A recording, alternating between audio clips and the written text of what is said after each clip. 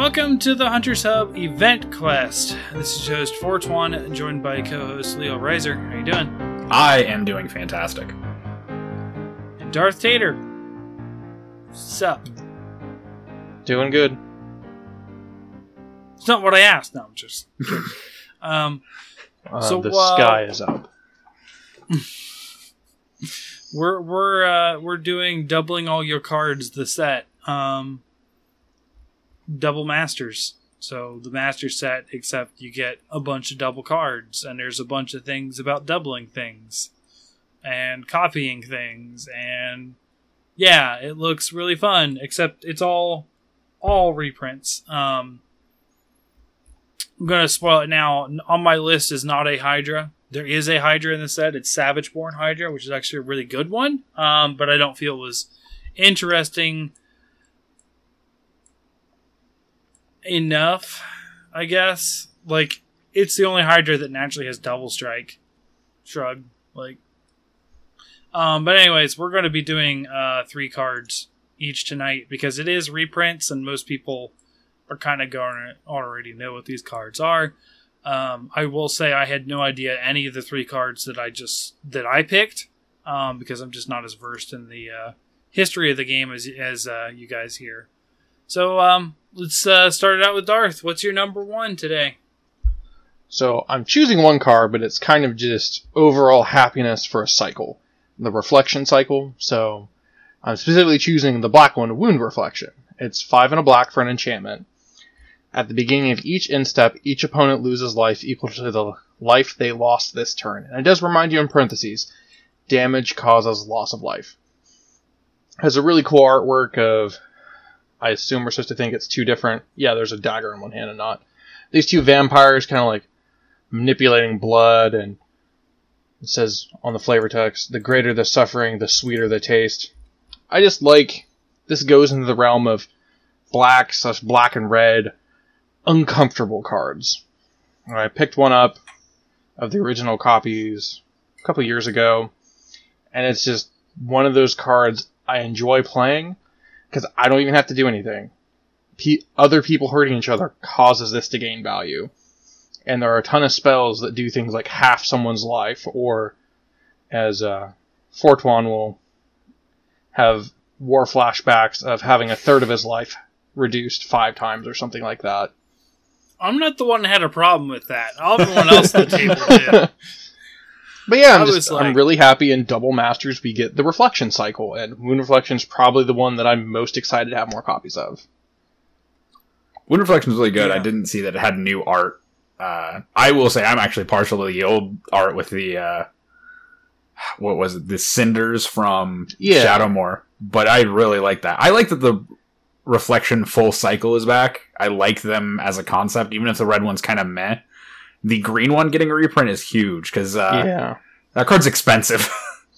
Yeah, and considering that 1 more mana gives you triple mana, is just how important it is to have, consistency, even though they're not exactly the same thing. The Nyx Bloom tripling. Nyx Bloom Ancient. It just goes to show how much people are just now realizing green is the best color. I think that's a pretty big consistency that green is probably the most powerful color in Commander, at least. It's definitely one of the big ones. It's not white. No, it is not. I like the card. It looks cool. It's new to me, so. I thought for sure you've played against me in the deck I have that in, because I'm pretty sure it's in the mono black deck I've had before.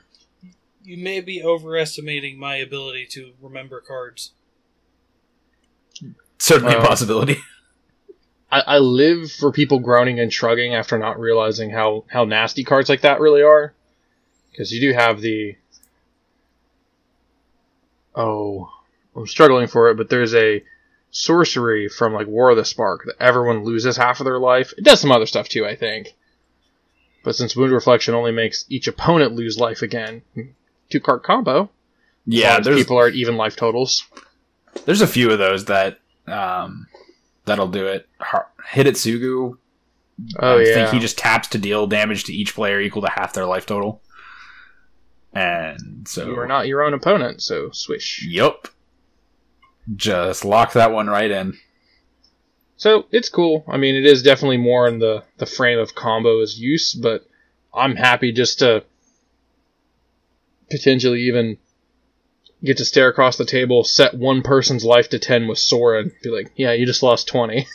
Yeah. Life total changes also count as a loss of life. Oh no. Yeah. That might be a really fun inclusion with, was it Tree of Perdition as the black tree that gets to swap its life with opponents. You know, it's always been, it was at 13, so Triskaidekaphobia was kind of a thing with it, but... Oh, I love Triskaidekaphobia. That was the one card I kept at work. It's real good. So, yeah, that's happy the cycle's back, like the card, like the, I guess, uncomfortable things it's going to do with more copies in circulation.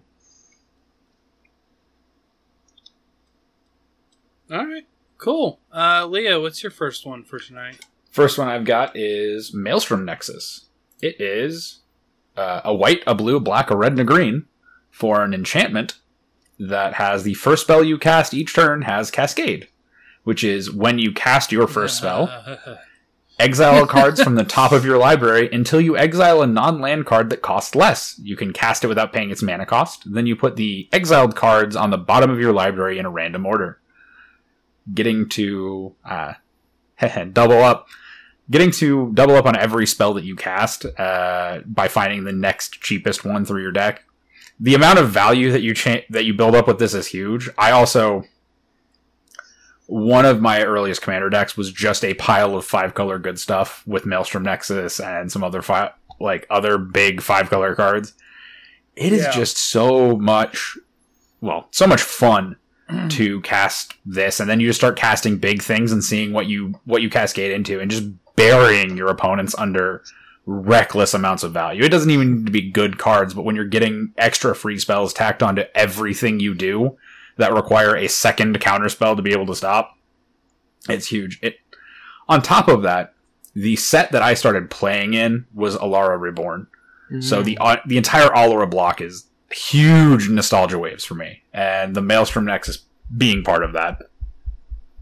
Because I remember seeing cards like this right when I first started the game and just being like, oh wow, like you have to be all 5 colors, but you get to do all this cool stuff, and just like my mind being blown on how strong this stuff was, and then realizing later that, okay, maybe that's a few too many hoops to jump through, but like it is still so worth it when you get to do something big and 5-color and stupid. Oh, that's what Commander's for. And that's why we love it. Exactly. That's why I have a Alara foil of that I ordered for the 5-color, plays all the modal spells Lucky Charms deck. Yeah. Yeah, it's probably the most fun thing to do. Where you're like, well, if I Sultai Charm to destroy your monocolor creature, then I might get an Azorius Charm. Then I might get the Azorius Charm, so I can can't. Well, charms are also great for that too, because like sometimes you Maelstrom Nexus into a thing, and what you hit you just have no targets for, so you toss it on the bottom with everything else you just whip. Like with a charm, you're pretty much always going to have an option that works when you cast it. I think my favorite with it is casting like a do nothing. Trying to think of one of them. Like Mardu Charm doesn't have really good like interact with spells on the stack effects. Yeah, but you like cast Mardu Charm. I'm gonna make warriors that are gonna have first strike this turn, and I'm kind of fishing for a 2-mana something. Trying to hit one of the counter, like trying to hit an Izzet Charm. Yeah. So that's something really I really enjoy about Maelstrom Nexus. It's in much the same way of what's his name, the ogre. The Cascade Ogre. Yidris, yeah. Yeah, Yidris. Okay. Just like I was like, hold on. I need more context than just the ogre. He's a 4-color ogre. He's the only 4-color ogre. Okay. It's a card I like a lot. It's definitely goes in the happy place of 5-color nonsense, and like I didn't even think about it, so you said it. I do really appreciate that. Hey, if you cast 1 spell each turn, you are doubling your spells. Double Master Swish. Yeah, it's just kind of the way this whole thing is. Like almost everything, you get to do something spicy. They played to the theme really well. Right. Yeah, I don't know. I've never played a Cascade deck or even spell. You are missing out, let me tell you. Well, see, I was talking with Darth here for the Commander Nights. I'm talking about expanding my horizon some because I used to only play Xenagos. Mm-hmm. And I started getting hated out, not because my deck was good, it was because someone who didn't understand, hey, don't bring CEDH power level into our supposed to be casual yet competitive league. Basically the sins of another player that they don't play any deck without Mana Crypt, Mana Vault. It's a green deck, so he played his Gaia's Cradle. Like that type of thing. Just I have these 10 cards I play in every deck. Kind of feel to it. Sure. Yeah. So I'd get hated out because I know how bad that deck is, and trust me, it's nowhere. It's not this. I promise you. I don't have sneak attack. I don't have which is in this set, by the way. It is. Yeah, I don't have all that crazy stuff. It's just hey, here's some red-green stuff that I think is cool, and it's going to trample. Yep. So yeah. Well, so my first pick for the night is actually going to be the commander for the next deck I build. Talking about expanding my horizons, which is Geth, Lord of the Vault. That's a solid choice. 4 black for a legendary creature zombie. That's a 5/5. He has Intimidate, which most people know what that is. And then he has X and black, which means just do this whenever. Put target artifact or creature card with converted mana cost X from an opponent's graveyard onto the battlefield under your control. Then that player mills X cards. Period. Tapped. So tapped. What are you talking about? He puts the creature onto the battlefield tapped. Sure. Threw me off. All right, yeah. And then they mill the same amount of cards. I love this card because it's a nice... the way I'm thinking of the deck is... I saw this card and I was like, you know what? You could do some tricky stuff with this. You could sit there... If this is my commander, what I'm thinking of, that's a high-cost commander, right? 6-drop. But what I end up doing is, what if I just have a normal sort of middle-of-the-road zombie deck, right? I'll obviously try to put as much as the good black stuff in that I can, like Urbolg and that kind of stuff. But essentially, here's a zombie deck that's going to do a bunch of zombie things. And then we have Geth as the commander. And Geth isn't really going to be helping out the other zombies. Geth is going to sit there and do his own thing. And, I'm just going to... I'm just going to pull stuff out of your graveyard to put on my battlefield. Oh wait, you're that blue player that drew 50 cards. How much mana do I have? Yep, you're decking out today. So I was thinking almost like a zombie mill theme. Yeah. And I was like, it may not be the best idea, but it's the first card in a long time that has, outside of Arixmathes, which is also in this set, that I was like, yeah, I want to do something with this. The Arixmathes, to me, hilariously failed, but that's because I really wanted to stick more on point with the whole... It was sea creature theme. Sea creature theme instead of just general... blue-green good stuff. It would have done better. If you had played 10 more blue-green cards that are just good, the deck probably would have been fine. Yeah. Yeah, but I didn't want to. I didn't want to. I wanted to make it what is it called? It's also in this set, and I hate it. It's Cyclonic Rift the deck, except I didn't use Cyclonic Rift. Yeah, you just wanted to do Scourge of Fleets and Whelming Wave and all that stuff. Yeah. Yeah, that left all the Leviathans and stuff in play. And I was just I'm just gonna, this is the deck. I'm going to bounce all your stuff and swing in. And it didn't have enough gas and that kind of stuff. And Yeah. and like Darth says, I didn't make a lot of choices that were just generally good cards to keep it going. So it was sort of clunky.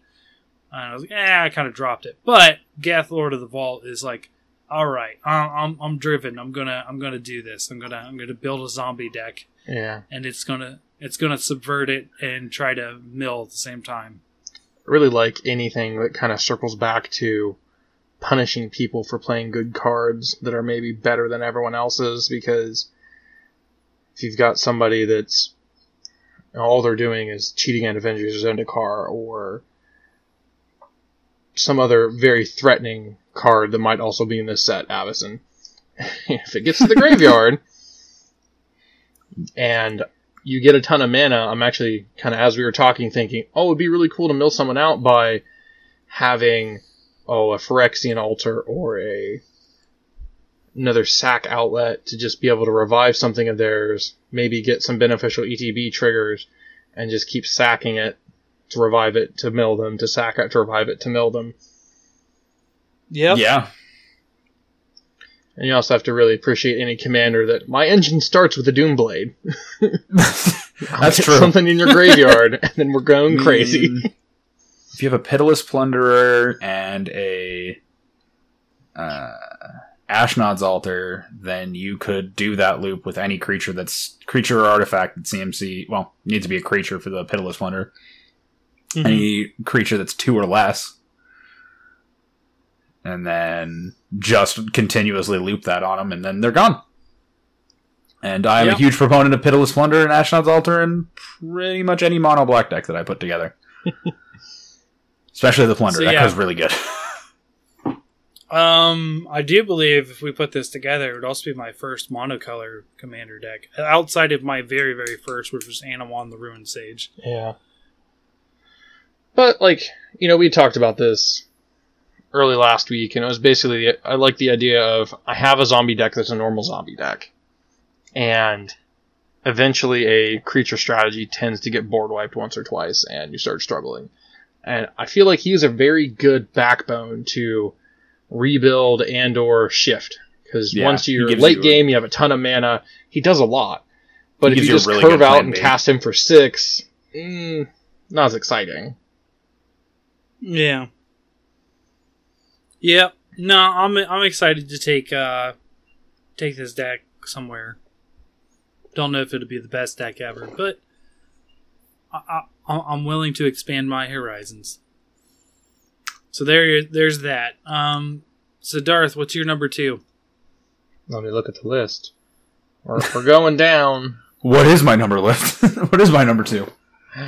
We're going down to colorless cards, picking Sword of Feast and Famine. For those that aren't familiar, it is a 3-cost artifact equipment with Equip 2. Equipped creature gets +2/+2 and has protection from black and green. Whenever equipped creature deals combat damage to a player, that player discards a card and you untap all lands you control. And of the swords, you've used this. I'm happy the swords are back. I like to use this in decks. I will say in Commander, I do feel Fire and Ice has a little more love due to the drawing cards. But I feel like Fire and Ice digs me, is responsive. I need card advantage, I need answers, I need to kill people's things. Whereas Feast and Famine, we play a lot more with the, like you said, kind of competitive, but not really anyone's at competitive power level because of the negative points in our Commander League. Feast and Famine feels a lot better because doubling up my mana in such a way that doesn't cost me points, and at the same time getting to look at the one person at the table that I know is going to make it not a fun game and tax them a card every turn, I think could be very important. And I do have to give a lot of love to this card because in my opinion, again, with the box topper art, I do have to say it is my favorite sword again, with this kind of stuck in a log, and you can kind of see death and decay cascading in one direction off to the left, and there's just this lush growth, and you can kind of see some fungus grabbing up to that side of the sword. I like it a lot, and I will have to admit my love for it probably comes from actually opening two inventions of Feast and Famine back in the day. So, happy the swords are back. It's probably my favorite one at this point, and just kind of excited as one of these scumlords who bought VIP packs to potentially get that. Fingers crossed. Yeah.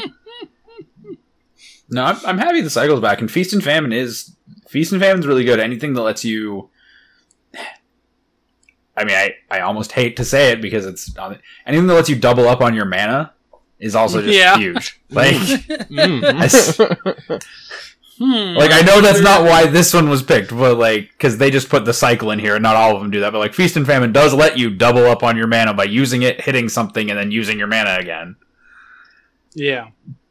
But it's just real... I mean, it's good. It is one of the best swords, that and Fire and Ice.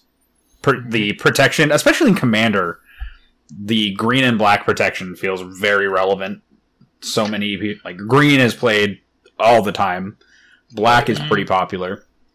You're only at that point basically worried about Blasphemous Act killing your dude.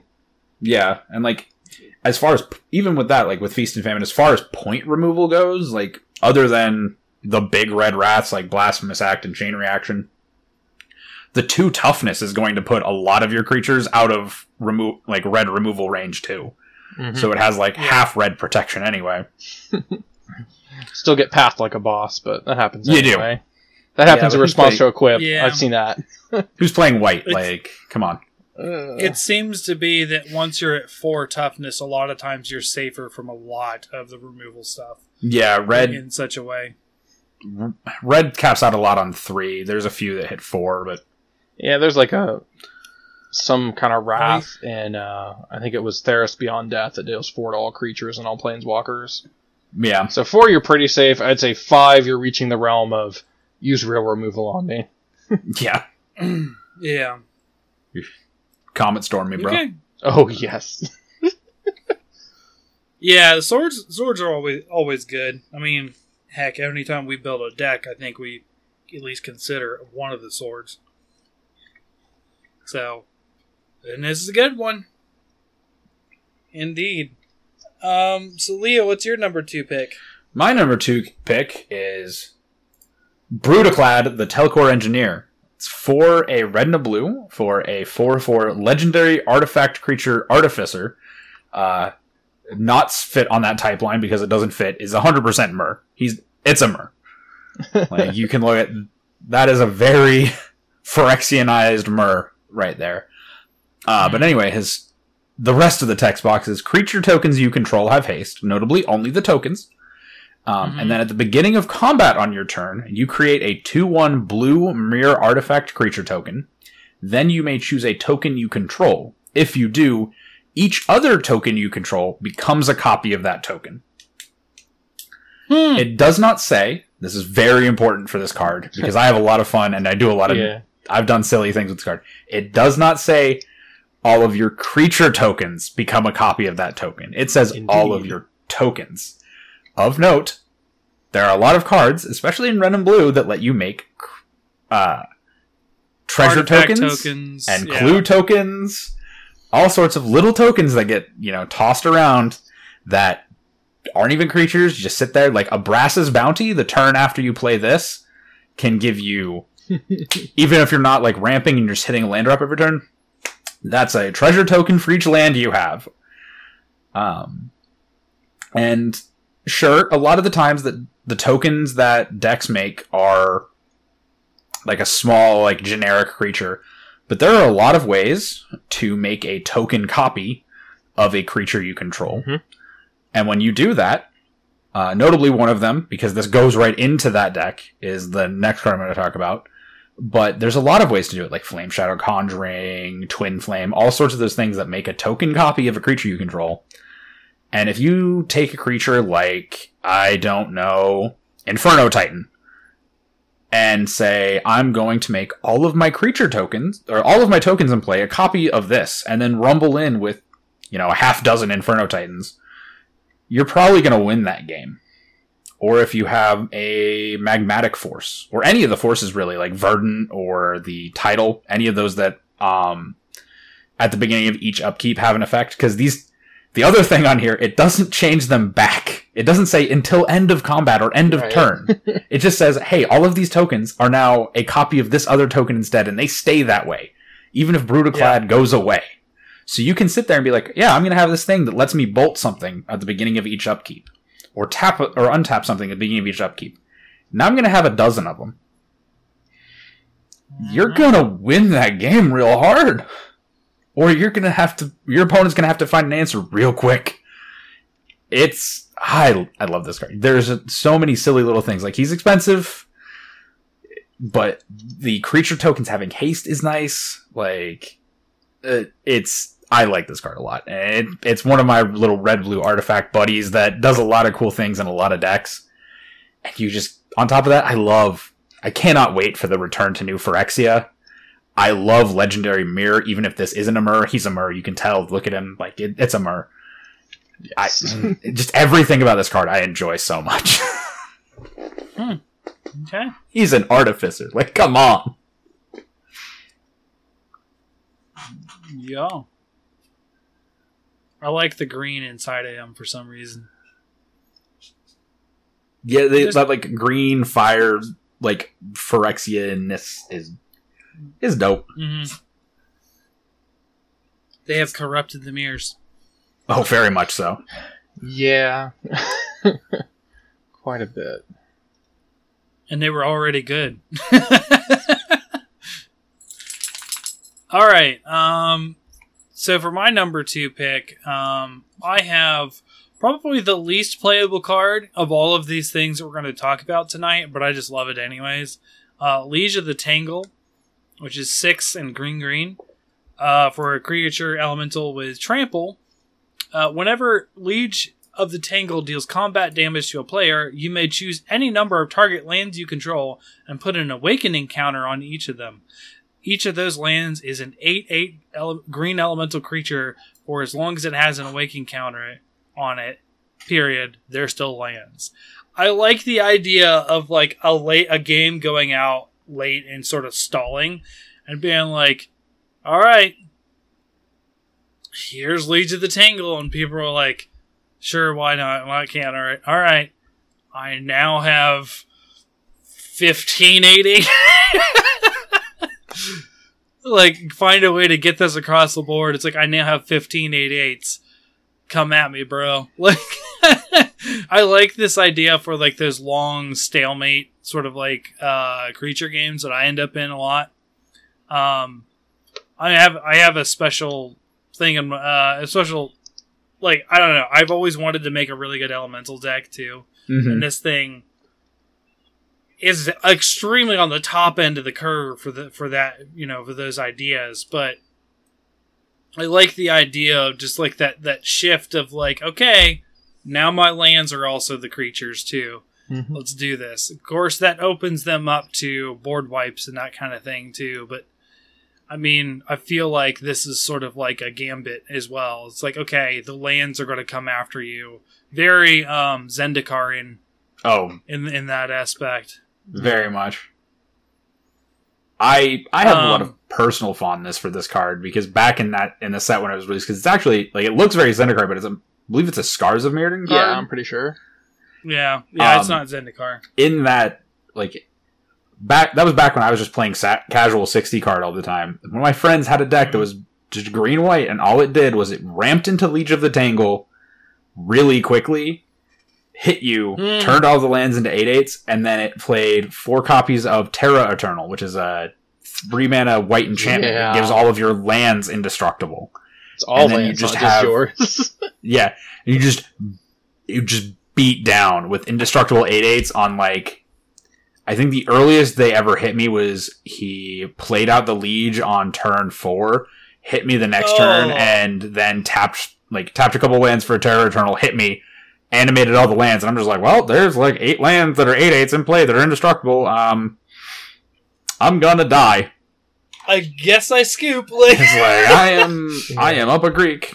Like, I remember, I just distinctly remember playing down across him in a in between math classes in high school with that. It was a good time. That's cool. Yeah, this card speaks to my utter casual heart for Magic. I understand that it's way too high cost for this thing to come out with little protection. Because, like, and then also, that late a game, I mean, it has trample, but, like, a lot of times it's going to get controlled in some way, or they're going to have enough blockers, maybe. But, like, my casual heart just loves this for the fact of, like, okay, you know, we've been beating at each other for turns now. I'm about to turn up the volume. Yeah. See if you can keep up. It's I love it. It's a Timmy card. It's a big dumb Timmy card. Maybe I'm a Timmy. I don't Oh, know. You definitely are. I am. Okay. I don't. From everything you've said, everything we've said, you like the big dumb stuff. It's great. Hit the biggies. Well, make the good stuffs happen.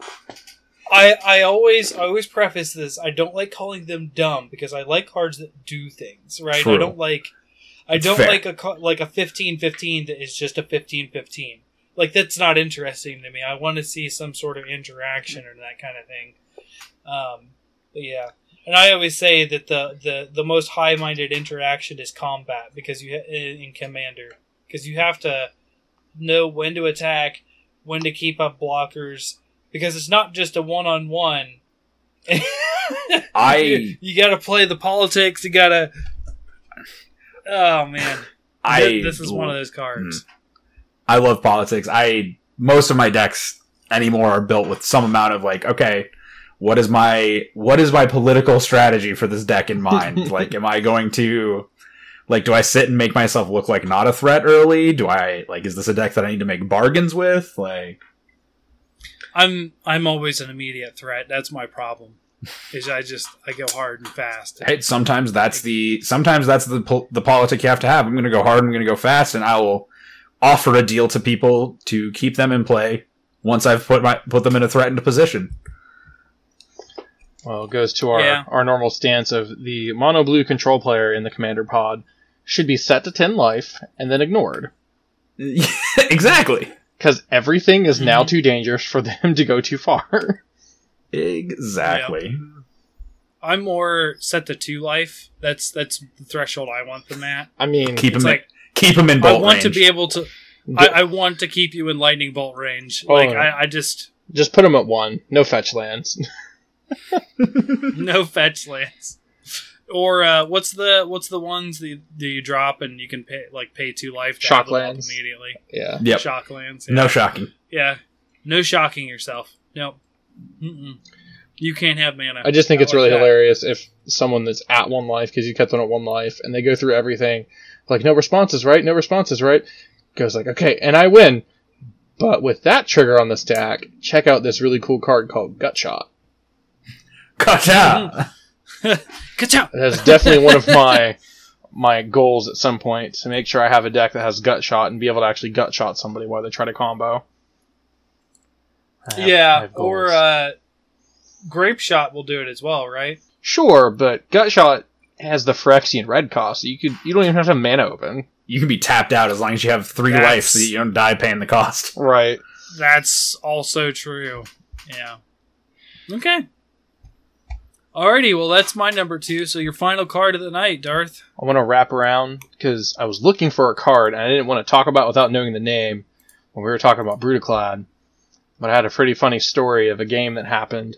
Had a friend that played Brutaclad for a little while, and Coveted Jewel was something he made copies of. So Coveted Jewel is a 6-drop artifact.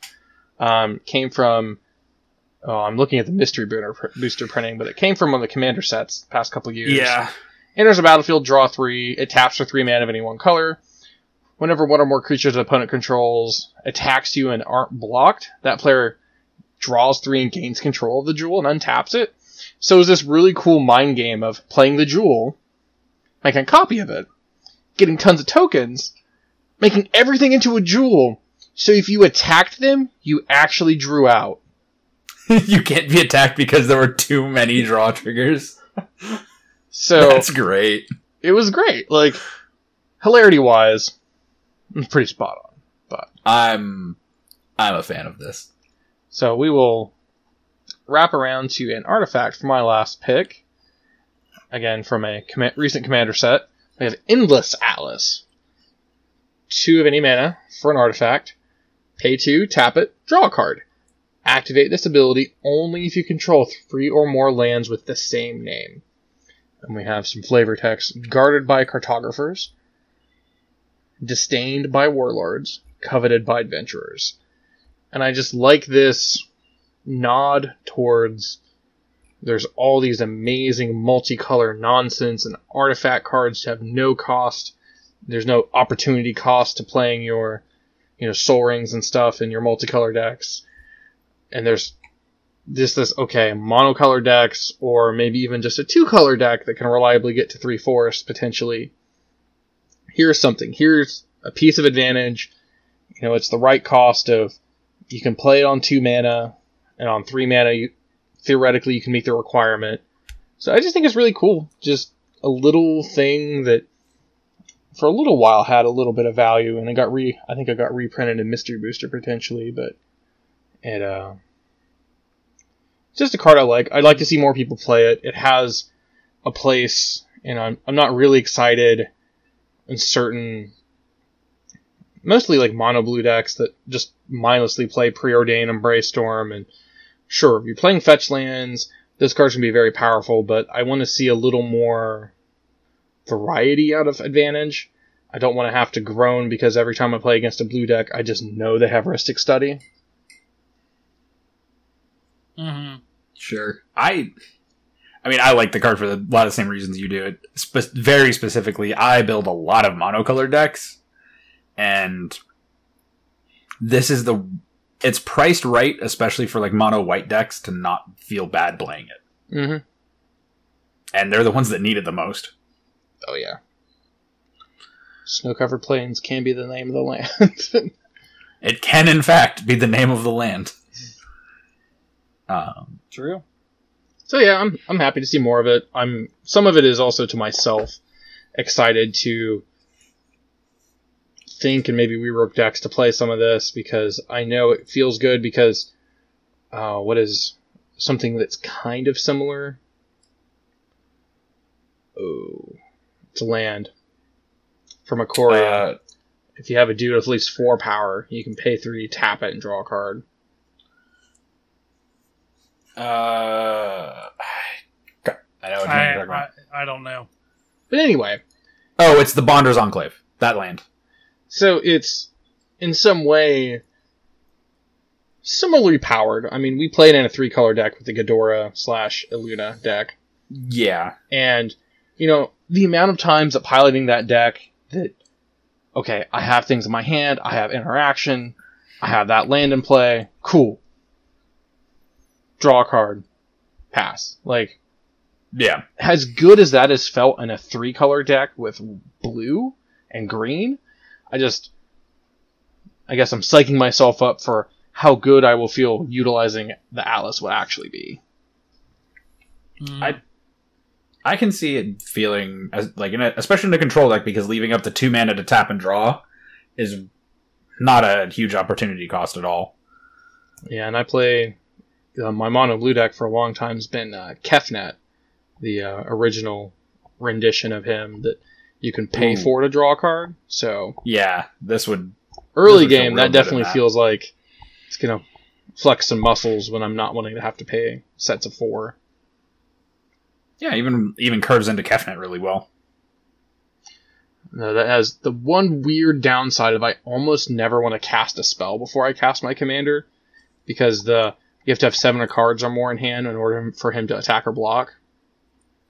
So at times it gets really convenient to just be able to go island to island, island commander.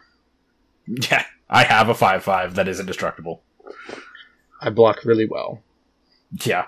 No, that is true. So, yep, that's my last pick. Okay. And then Leo, what's your final one? I'm going to try really hard not to wax poetic about this card, but it might be difficult. Riku of Two Reflections is 2, a green, a blue, and a red for a 2/2 legendary creature, human wizard. Whenever you cast an instant or sorcery spell, you may pay a red and a blue. If you do, copy that spell. You may choose new targets for the copy. Whenever another non-token creature enters the battlefield under your control, you may pay a green and a blue. If you do, create a token that's a copy of that creature. Riku was in the very first set of commander decks released to the public that, changed the name from EDH to Commander, that signaled Wizards' initial support, heavy support of the format rather than just it being a community thing. Riku was in that first set of decks, I want to say, in 2011. I think so. I have had a Riku deck since that deck came out. It's grown, it's evolved.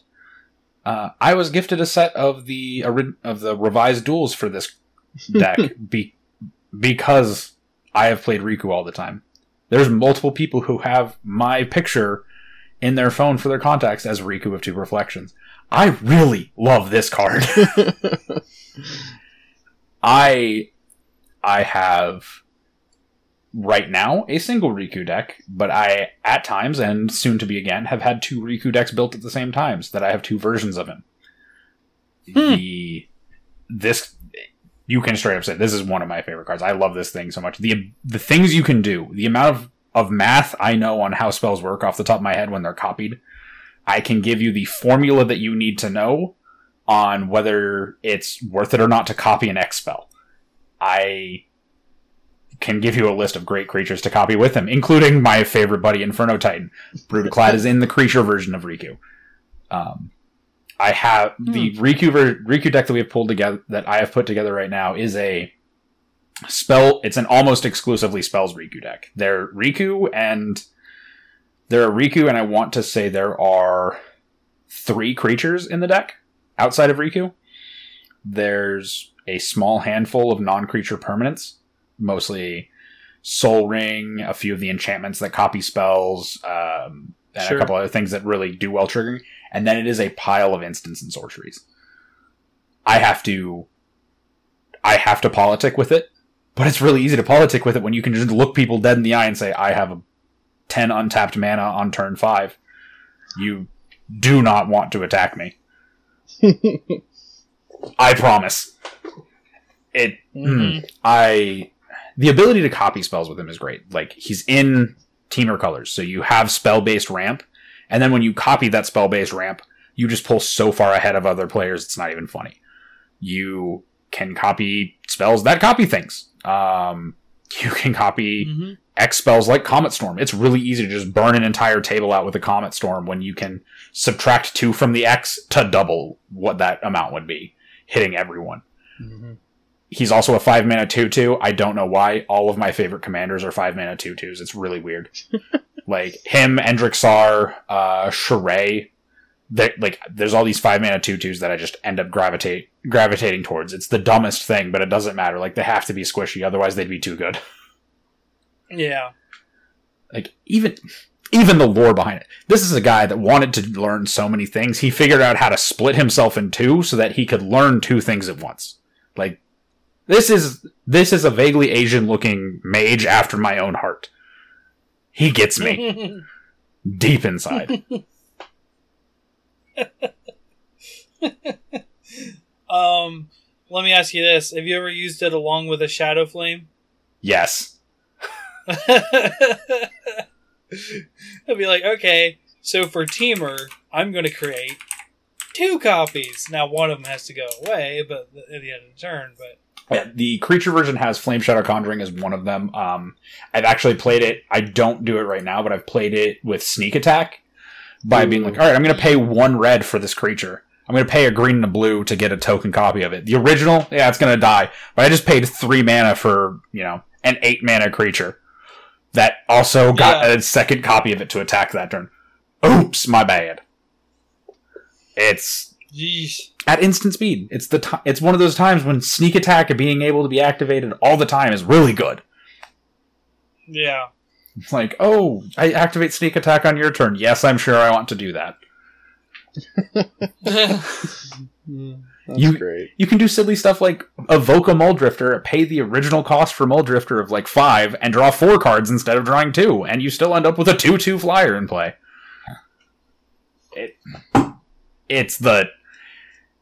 like I said, I have had a Riku deck put together forever. I have never taken my Riku decks truly apart the Riku deck that is spell based has not been truly taken apart in 7 years. Nice. It has been adjusted. It has been tweaked. The list has been meticulously combed over multiple times. It has been handed to other people at events. One of our friends played it, came back, handed it to me, and said, "You should not have given me this. I feel like a bad person." There's a comic strip of Deadpool with a machine gun where he's just screaming, "Oh God, why? What have I done? I'm sorry." And that is the most accurate description that he has ever given me of how he felt playing the deck at a fairly casual because it's not a competitive deck. It's powerful, but it's not competitive. Right. It like if I sit down at CDH, I'm going with this deck, I'd get slaughtered. But it's very at the top level of casual stuff. And when I can hand it to this guy who's never played it before, and he comes back like, "What did you do? You were a monster." I'm like, this is what this deck is for. Yeah. Darth here has a lot of decks that it's like, and he's talked about bringing out Sylvana to some games because, or Sylvala, sorry. Sylvala because like we have some problem players in our league that just sort of like, because people like to play casually, they just like to sort of ravel stomp everybody with their like pseudo competitive deck, but they're not good enough to sort of pilot them right a lot of the time. So Darth always jokes around about bringing his Sylvala and just like, all right, let me teach you how to play. Let's play some Magic, boys. Yeah, it's always about attitude. You know, when we sit down in our Commander League, it's really nice because, you know, we have people who will forget to activate a Soul Ring to be able to cast something. So we're not asking for people to be perfect. People hang around, play Magic. You know, we're in a, I would say, small-ish area where we live. So, you know, we have a Commander League of 16 people at most, it seems, recently. So I don't expect to sit down in every game to have to play against someone that's like, okay, I've generated 7 mana on turn 2. Are we ready for the combo that wins the game? No, I played a tap land. I'd like to play. I played a tap land. This one's the fancy kind that gives me 1 life. Yeah, like that is probably my favorite deck to play. There has been my Lucky Charms deck that's 5 colors, and it got, you know, in quotation marks, a big upgrade with the Triomes. Like, I don't even play fetch lands. And just having more tri-lands because I want to be able to move between casting a Sultai Charm to having cast a Boros Charm the turn before. Like, yeah. You know, we're there to have fun, but you get people that had a Mana Dark on turn 1, cast a 3-mana commander, and on turn 4 somehow are threatening to kill somebody at the table. And that's all they ever do. And I kind of have this, I don't know, listing of people that if all I have to do to make sure you lose every game is on 2 mana I Sinkhole you, and on 3 mana I Doomblade your commander, it's saddening and very dissatisfying when you win games because I know it's that fragile, and I just, you know, expecting interaction out of our play group is very naive. I think at this point, that's one way to put. I will agree. Like, part of Riku's existence there's been some amount of gentleman's agreement that I don't bust him out too often, and some amount of I have made our playgroup better by making them pack a little more interaction, and Riku has survived fewer cycles around the table than he used to, because he's a 5-mana 2/2. Yes. Shocked kids. Yes. The deck has also evolved to be very resilient, not needing Riku, but, I mean, that's fine. I do have a really good story. It's been several years ago. I went back and tried to make sure I at some point have owned a sealed copy of each commander deck that's ever been made. So, yeah, one year my Christmas to myself was buying the original 5, and at that point it was, you know, hundreds of dollars. But when I started playing with the group that we play D&D with on Thursdays, I was like, well, the decks I've built feel a little too stomping on the throat when I explain I can remove a counter from Gov, make a sapling, block Zurgo, before damage, sack the sapling. I don't take damage, and Zurgo doesn't gain a counter. The point that was a heated discussion, I was like, oh no. I'll bring one of the precons. So Riku is the one that I opened up. Ooh, and my no. 5-mana 2/2 never lived around the table. And I had to look at them like, do you realize I am playing a precon? Because you're that scared of me. So I got to, after Riku cost more than 9 mana, gloriously cast my 8 drops. That were like 6/6s in the base stack. Yeah. Hey, that was the deck that had Magmatic Force in it. You did have your 8 mana 5/5 that bolted every upkeep. Oh, I did not get there. I just remember playing like, okay, I bounced a few things, but we just had a board wipe, so I was literally just playing an 8 mana 6/6 blocker. Because I'd been so abused. That sounds about right. That precon was a little all over the place, but it gave you some good cards. Omnath also came from that. Also a card that I very much enjoy. That's a card I very much hate because of one of those problem players. Yeah, the mono green. Yeah. Talk about the mono green one. I haven't been allowed to build an Omnath deck for 7 years, so I get that. A good hook for that is at some point we'll do another episode on the new Zendikar Rising set, but I don't know that the release date is set now. Yeah. I think it might have shifted. So we'll do that. We'll get there eventually. Quarter 4 Yeah. is because I looked at the main, the actual website and it just says quarter 4. I was like, Omnath. I'm not meaning Omnath was in that set. It was Animar, but Omnath is also a problem, and Omnath will be in Zendikar. I'm waiting. I'm waiting for Zendikar Rising to have the 4-color Omnath, so that the next time we see Omnath after that, it's the 5-color one. So just keep did you adding. see one. the definitely artwork has where he white. has the yellow arm? Oh Yeah, no, we're thinking it's white. That We're thinking he added that would white. be good. They've shown I'm in. artwork I'm sold. for their collector's boosters for the set, and it's Omnath, and you can clearly see a red, a green, a blue, and now a yellow/white arm. Oh heck yeah, 4-color Omnath. Let's go. I'm excited. Like, it's weird. I agree with some people we talked about. It's kind of weird to... Here's a 4-color legend in a standard set. It's like, the Nephilim were in standard at some point, so... Yeah, I mean, it's the place to do it. Screw it. Why not? If he's a crazy, powerful commander card, and maybe he's like a 10-drop because awful reasons, and then he's not affecting standard. Those games in before then. Yeah. We don't have energy to cast him on turn 4. We don't have to worry about that. Yeah. So I'm excited for that. Don't really know how long it's going to be, and like I said, I still have the excitement probably from the recording of this.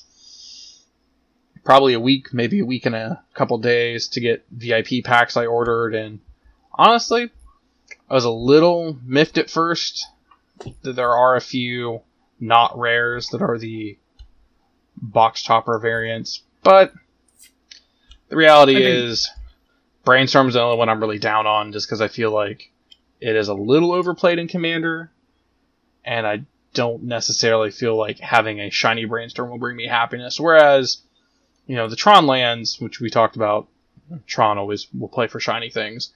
That's something that can sit and play, and I can just be like, I have a shiny thing, playing my colorless Traxos Commander deck.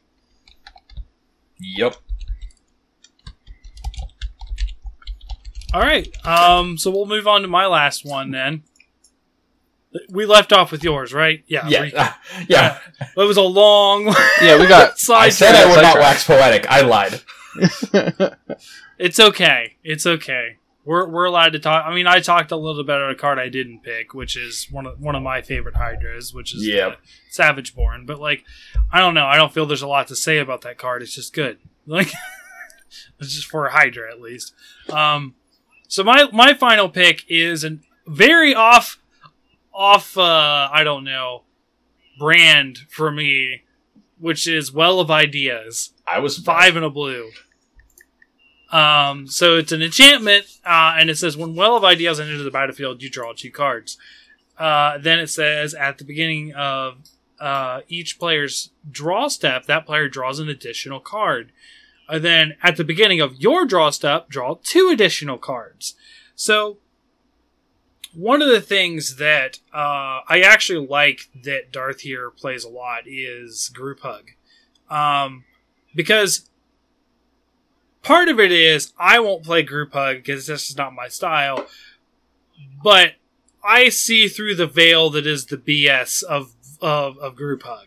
It's everyone's getting an advantage, so you're not going to come after me, but I'm always having that little bit more advantage, right? I always have that little bit extra. And it's going to pile up turn after turn, right? And the Well of Ideas is like that, but with drawing cards. And I like this because if I were to ever play a Group Hug deck, this is the kind of Group Hug that I would play. It's like, everyone's getting cards, I'm getting more. In fact, the first time it happens to get back to my turn, I am getting 3 more than each of you. So, I don't know. I just like it as as the fact that what attracted me to it. It's an enchantment that says I'm going to draw 2 cards anyways. Like, yeah, it's a lot of mana. It's 6 mana to draw 2 cards, but it's also 2 cards. Like, you get advantage out of it, and then it keeps continuing to pull some card advantage out for you. Card advantage is a concept that took me a long time to get around to, because my mentality was, okay, I don't care that you're drawing cards, I'm going to kill you. Like, that was, and that worked for decks like Xenagos, right? Yeah. It was like, you're going to draw all the cards you want. I still have Xenagos on the field, and there's not a lot you can do to take care of them, I know.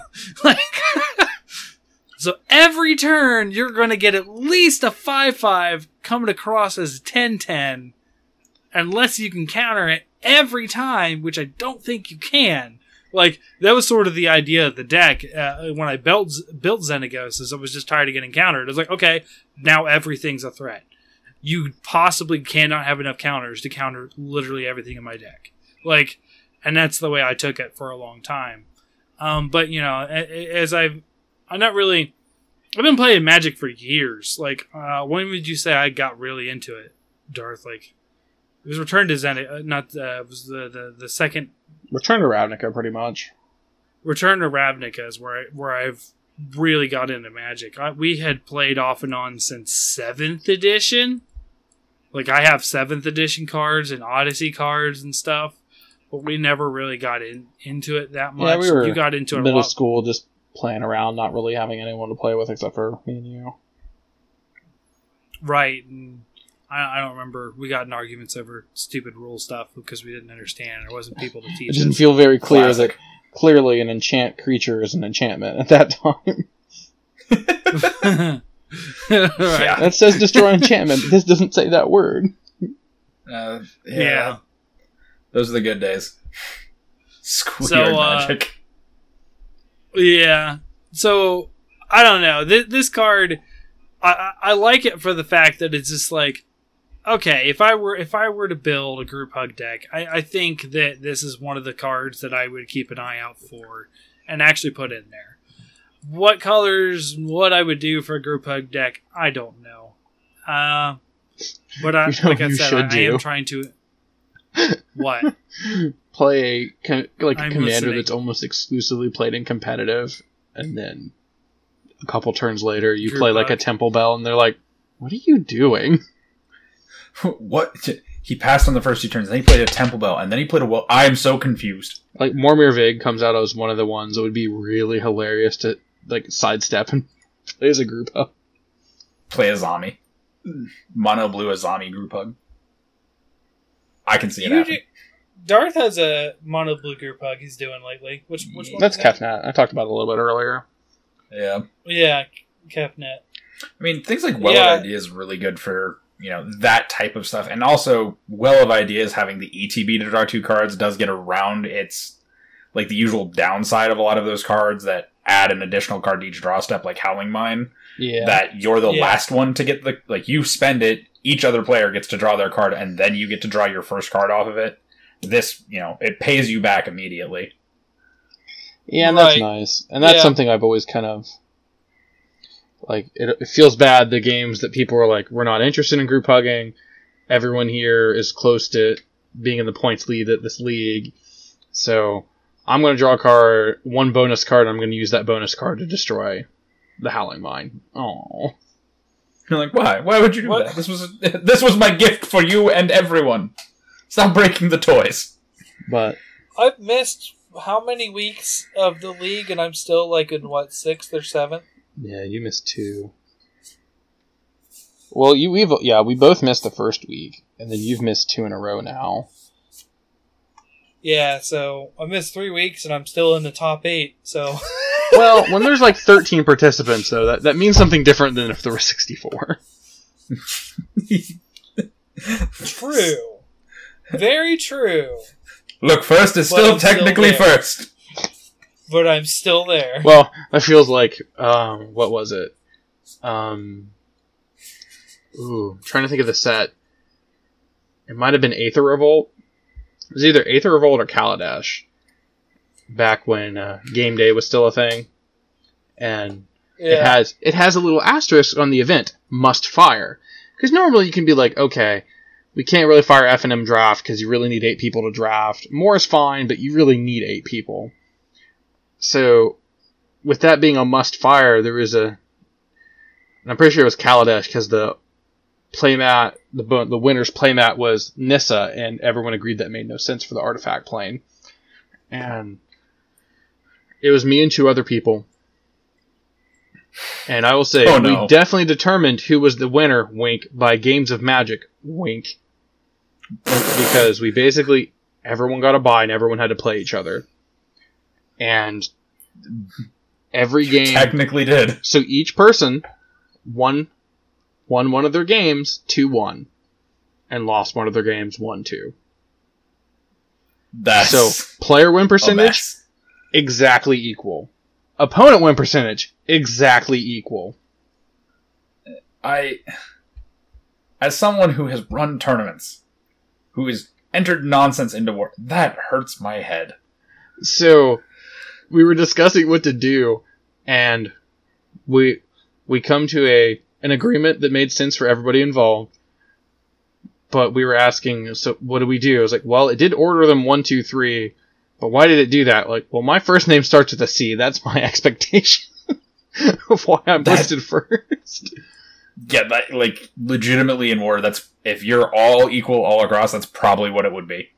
So that was It's, special. yeah, that's crazy. Okay. So, like we thought, Well- when I thought we were ending, we'll talk about Zendikar at some point, Yeah. and hopefully still get Commander Masters this year, which questioning if it's going to be this year now. I'm questioning if it's going to be this year, but I'm also very much questioning what's going to be in it, because this set kind of felt like a Commander Masters set. Well, I do know there's been True. I thought it meant the new legendary creatures, but at least 70 some odd legendary creatures in this set, so if nothing else, even if half of those are reprints, it's still very exciting to get a ton of legendary creatures, and maybe new even deck archetypes can come up, and I'm just, as much as I was excited to play Jumpstart, and we played through one of the boxes of Jumpstart, that is something that, in theory, I'm super excited to actually sit down with people, when the world allows it. And Draft like, these commander decks. Yeah, I've played like different versions of like a Commander Cube, and I'm really interested to see whatever their variant type, like draft variant type thing for Commander Masters or Commander Legends is going to be. Like, I think it'll be fun. We just need to see what it is and get there. Yeah. How it works. Yeah. And I don't know that we'll really have another set to talk about this year. I think not really a real set, but the favorite Commander cards green, that might actually get pushed to next year at this point too, it seems. Yeah, I know that they had that up in the air as it's released now. Whatever it was called, but like, I know what you're talking about, the like Commander green cards thing. Yeah. So Yeah. I don't know. We'll see. Yeah. Well, that's a wrap for Double Masters. So I guess we'll see on the next set at some point, whenever that is. But yeah, thanks for coming on. This is 420. You can catch me at Hunters of Pod. Where we're doing a weekly show. We're doing the weekly D&D game when it can fire. We had to skip a week. We're gonna have some D&D monster talk coming up soon, and then also Bickering Bucks is, the replacement for SideQuest is on its way. I have finished the game that we're talking about, which is Final Fantasy VII. I am waiting on the other guys to finish it. I think the guy that's the furthest behind is in Chapter 8, which is quite a ways out, but we'll see. Maybe they pick up the steam. Who knows? But yeah, that's it for me. Leo, where can we find you? Well, you can find me at the Leo Riser on Twitter, and as far as social media presence, that's about it. You actually can also start finding me on Channel Fireball. I've started writing Commander articles there that go out every other week. So go and check those out, I guess. The most recent ones are me proving that I can wax poetic about Riku. Twice. Yeah. Twice over. I wrote an article for the spell Riku and an article for creature Riku for double the Riku for double the masters. Nice. You hear that, people? We had Leo before it was cool to have Leo. Suck that Channel Fireball. Kidding. It's good content. And Darth, where can we not find you? Oh, wait, just in the Discord. One thing I will say, if anyone's listening, do look us up for the Discord. If you're into Monster Hunter or other games, we've been trying to play Monster Hunter pretty much almost every night. Includes you, Leo. I know you're not around too often. I know you play the game. So what do you even play it on? I don't even know.